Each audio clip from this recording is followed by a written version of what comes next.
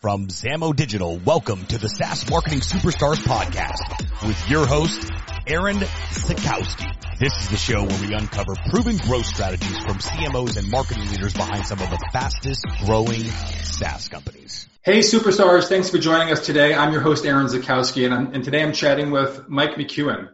Mike has 9+ years of B2B marketing on both the agency and in-house side. He's currently the Senior Marketing Manager at Gong.io, a revenue intelligence platform for remote sales teams. Before working at Gong, Mike was also the Director of Marketing at Mixmatch. How you doing, Mike? How's it going today? Doing well, Aaron. It's kind of one of those weird things. I've been reading your content for so long. I feel like we know each other very intimately, even though this is our first time officially meeting each other. Nice, yeah. Thank you. It's been a long time we've been in touch online, so it's awesome to finally get a chance to chat. Absolutely. Thanks for having me. For sure. Would love to learn a little bit more about your background and also, kind of what's going on at Gong. It's a company that I feel like I'm seeing a lot. People are talking about it on LinkedIn posts and the brand is just amazing. Tell us what it does and kind of what's been working over there.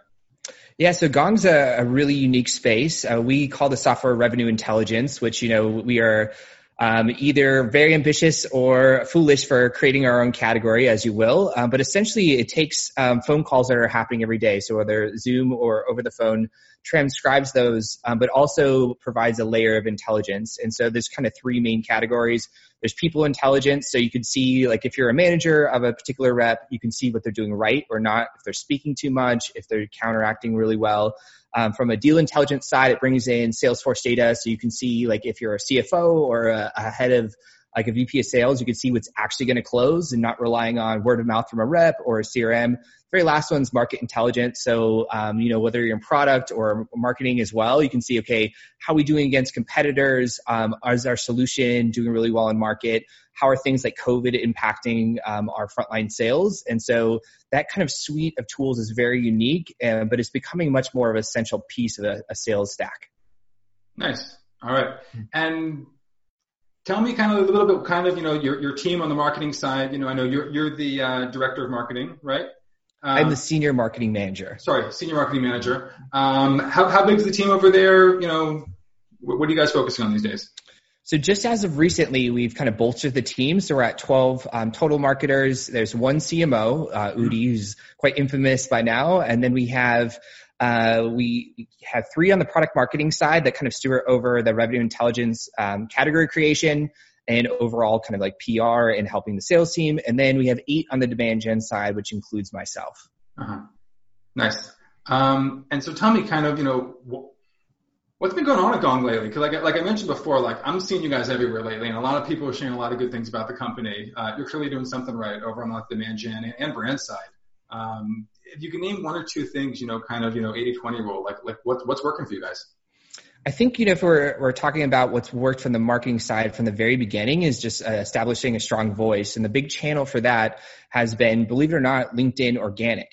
So the company invested heavily there. If you look, it's still like our top 2 to 3 traffic source even today. And so they really carved out a voice there. In addition to that, they've had a strong presence when throwing events. And so if you look at traditional B2B, those have been kind of their 2 main levers.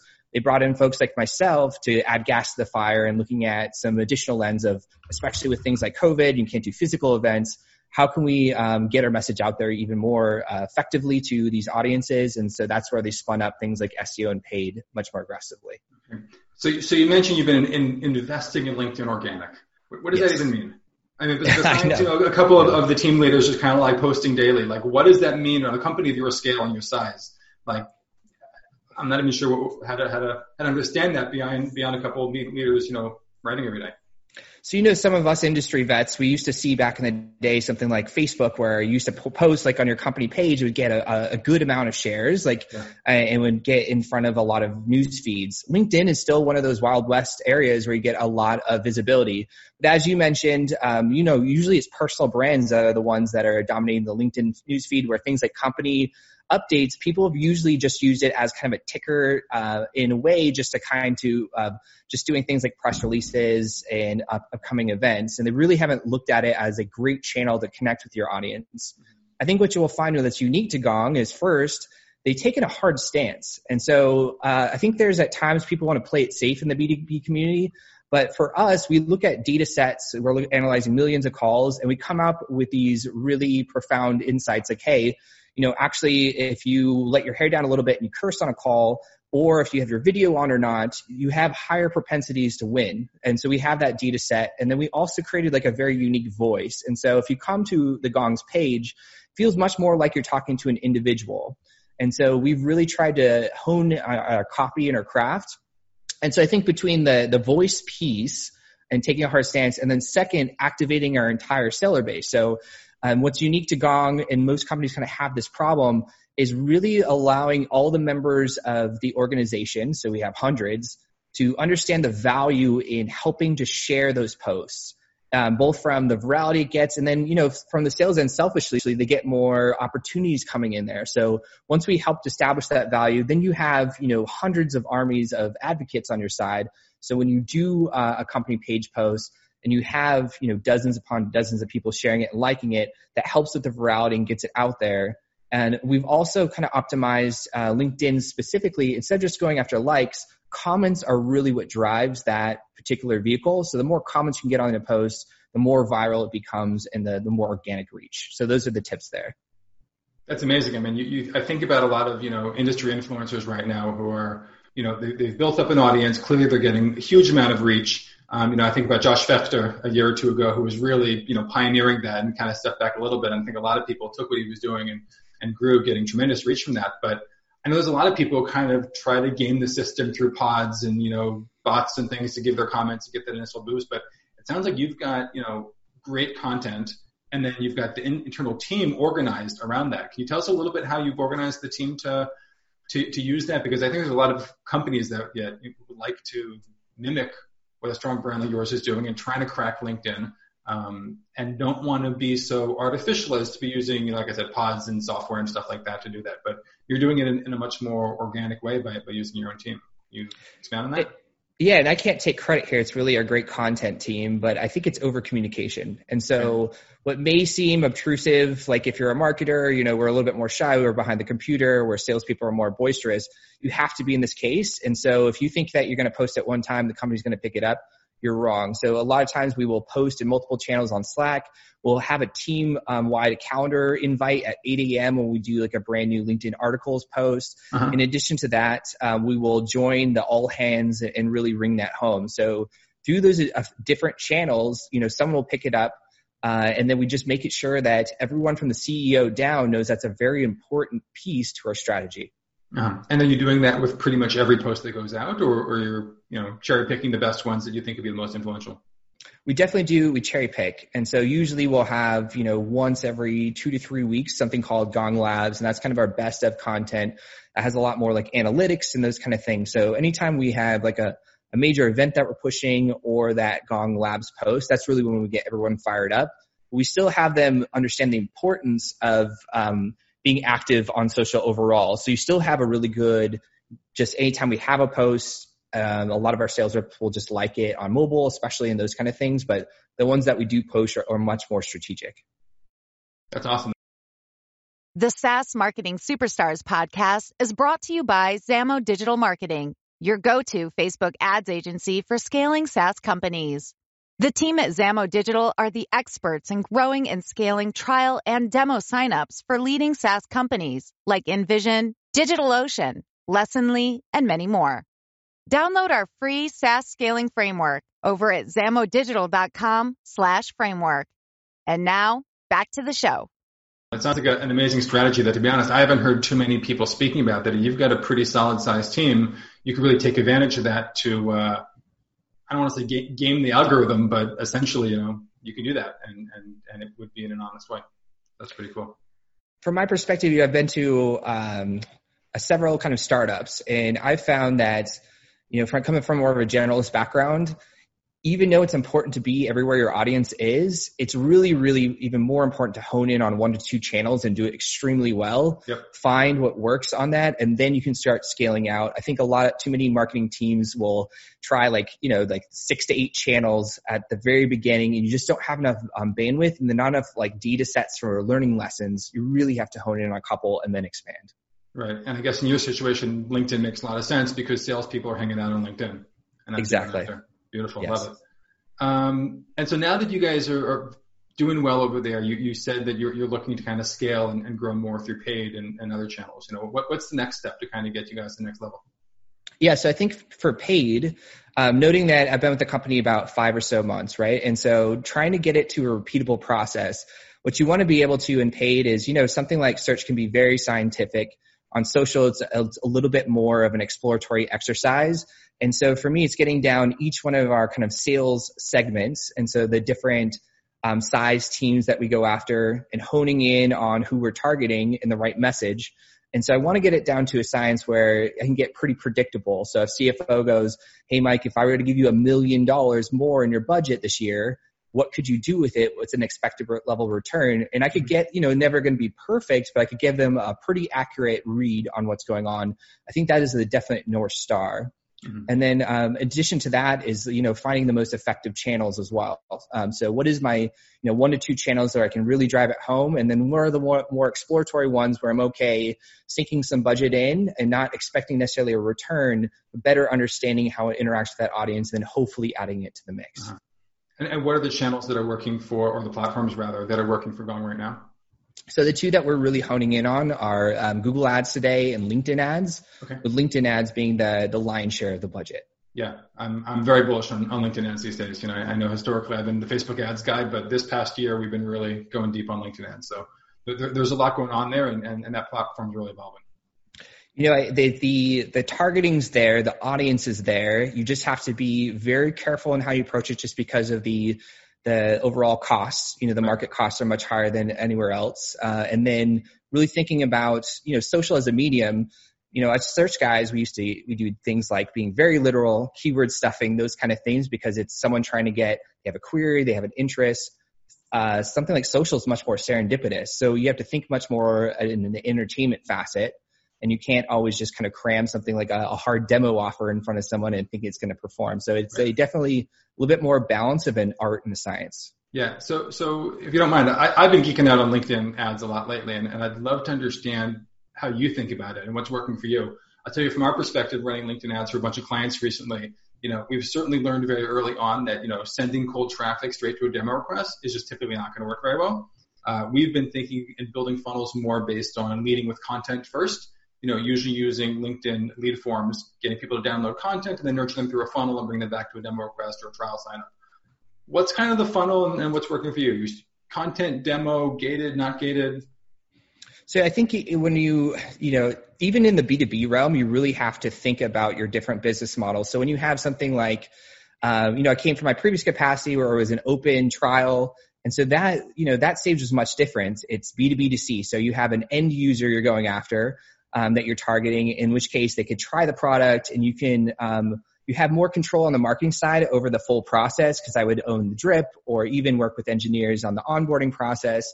When you talk about more mid-market stature to enterprise level software, it's much more of a traditional buying cycle. And so you're really, not to say that you can't take someone like an end user, like a sales rep in our case, and get them to be a champion to introduce someone from leadership. That's a very, very hard motion, especially with the market conditions on the higher price. So really it's about targeting decision makers.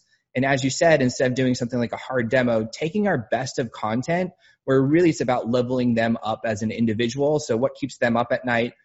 We do a really good job of crafting content that's more altruistic. And so not necessarily, talking about a solution at all, but just things that they really care about. And so downloading something like an ebook where, I even hate that word because that's pretty archaic. It's more like things like guides, but it's something they will actually consume. In the past, I've been guilty of outsourcing content where it's a glossy ebook, but they don't actually read it. So we really make sure that the content itself is really good. And then thinking about the way to close that loop. So everything from what is that nurture path through email, where you can better, get them warmed up later on. And then working very closely with an SDR team and saying, okay, they may not be ready at this threshold, but maybe at this one. How should you reach out? We don't want to capture as much information up front because that, they get really uneasy on that. What can we do with additional tools to supplement that data? And then so you can reach out. And when you reach out, it should be in context to the asset they downloaded.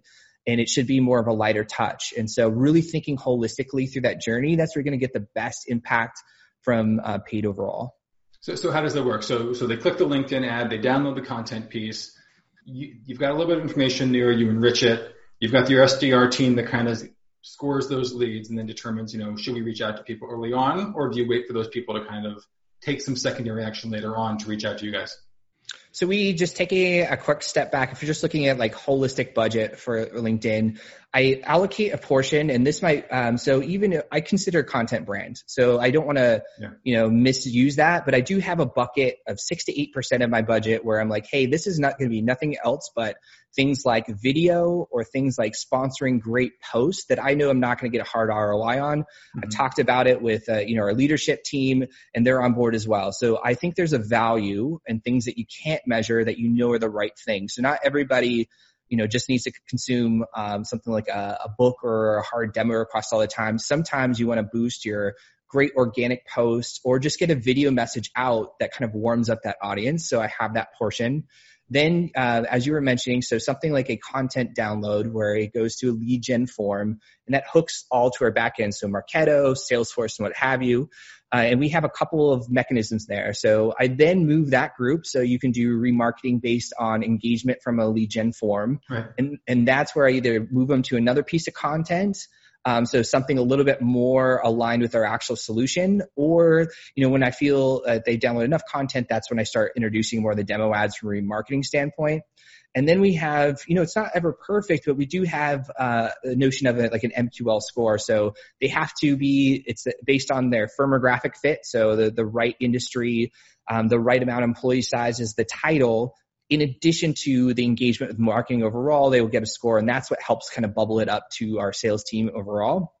And then we've taught our sales team, which they're actually fantastic, one of the better, more proactive sales team I've worked with, to go in and do things like hunt for a personal number on some of our tools. In addition to that, look at the campaign touches that they've gone through and cater your message specifically to that.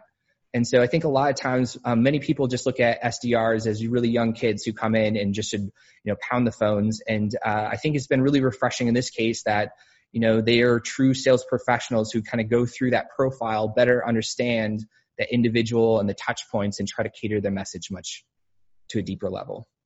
Nice. That's really helpful. I think a lot of companies are, struggling, especially on the LinkedIn side, to figure out, just how to convert those lead MQLs really into SQLs and kind of making that transition. So it's good to learn how you guys are doing it, being such a sales focused team. So that's awesome. So you've kind of shared with us what's working. It sounds like a lot of things are working really well, especially on LinkedIn for Gong. What's the biggest thing you struggle with as a marketer right now? I think it does come to things like attribution. So if you look at our sales cycle, so there's a couple of things. There's a lag time when someone becomes a marketing qualified lead before an opportunity is created. Mm-hmm. So there's a couple of things like, in my old marketing past, especially like agency side where it's a little farther away from the client, you put a pixel on the site, and something like e-commerce, you can kind of see that full funnel. And on a product that's similar priced, like pretty much every conversion is about worth the same. You'll maybe have some upsell, but you like B2B space, it varies so much differently. So, if I get someone who's qualified on the enterprise side, that's a much higher ticket item than someone, talking to our commercial team. And I need to think about those. So if I go to a blend, if I'm just optimized to something like cost per lead, a lot of those leads are not as high quality, are not the ones that you want to talk to your rep. So back in the day, I'd give myself a high five if I was getting like a $65 cost per lead. Right. As I kind of got behind the scenes with the CRM and better understood what's going on, then you push yourself to do something like cost per opportunity. And then you look at, even in the opportunity what segment they are. So I think for us, the very biggest challenge that we first went through was we got to align our budget and everything else to different sales segments. And we have to be okay paying a higher cost per opportunity for the deeper one. And so when we talk about struggles, there's two things just to kind of distill that. So first is it's really hard to measure brand. If I put paid behind organic posts get the credit there. Or if I put paid behind video, I think it's a powerful medium, get your message across, but a lot of times I can't attribute that. So I think that brand bucket, even though I can see it has a halo effect on my advertising, I have to be okay internally knowing it's the right thing to do without attribution. So that's a big struggle. The second piece is more on lag time. And so do I have enough early indicators? If our sales cycles are something like anywhere between 4 to 6 months, that's a very long time where I invested in January, but I have to wait till mid-year to see if it worked. And so that's a really hard game to play. And instead you have to, it's still a struggle to this day, right? Because I still want to get return. If I'm looking in month, my numbers may look not as great. And then when I look back 3 to 6 months, the pipeline efficiency is much better. So I've had to build earlier indicators.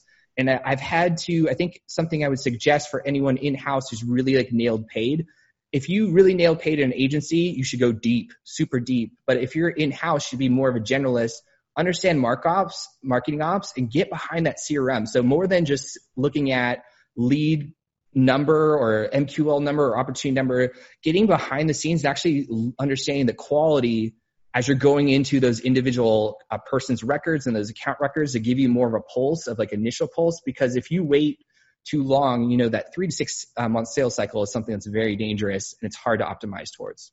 So you're saying to understand that person early on, if they seem quality, and really dig into who they are and why they're doing this now, and let that data travel with them through the CRM.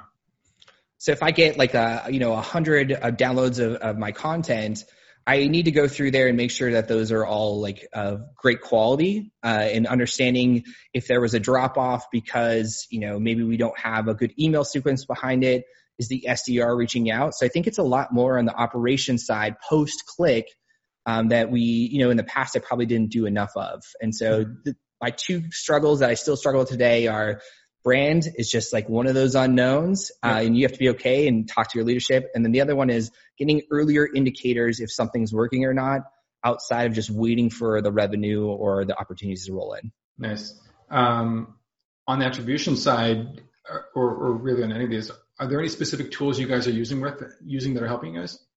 We use Visible, which I think is, as far as like most of the tools go, are some of the best in class. Now, the attribution model, we have a custom one and it's never going to be perfect. And I think as a marketer, you have to know that. So to constantly be iterating on it, there are times where you may have a remarketing campaign or a search brand campaign, and it takes more than its fair share. And you have to be very honest with yourself and management, being like, hey, I think we're overcounting in this case.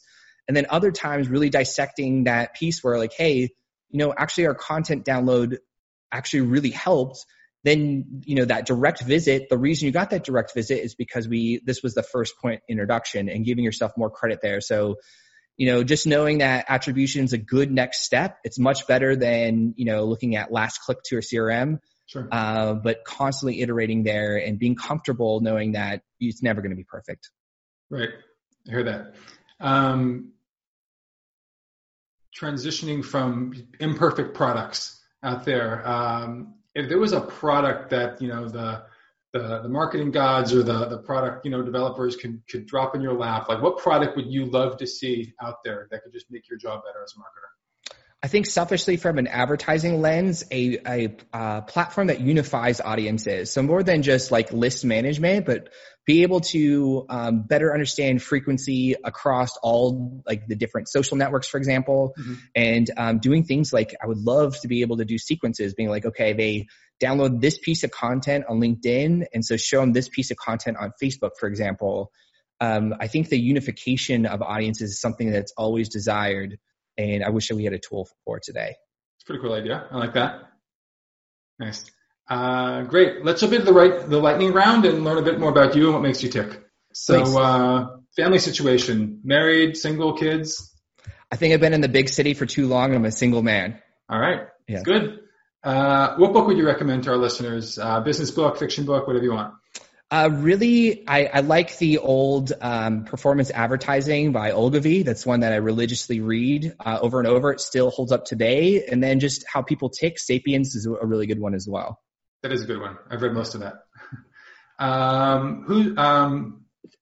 What's your favorite marketing or productivity tool right now?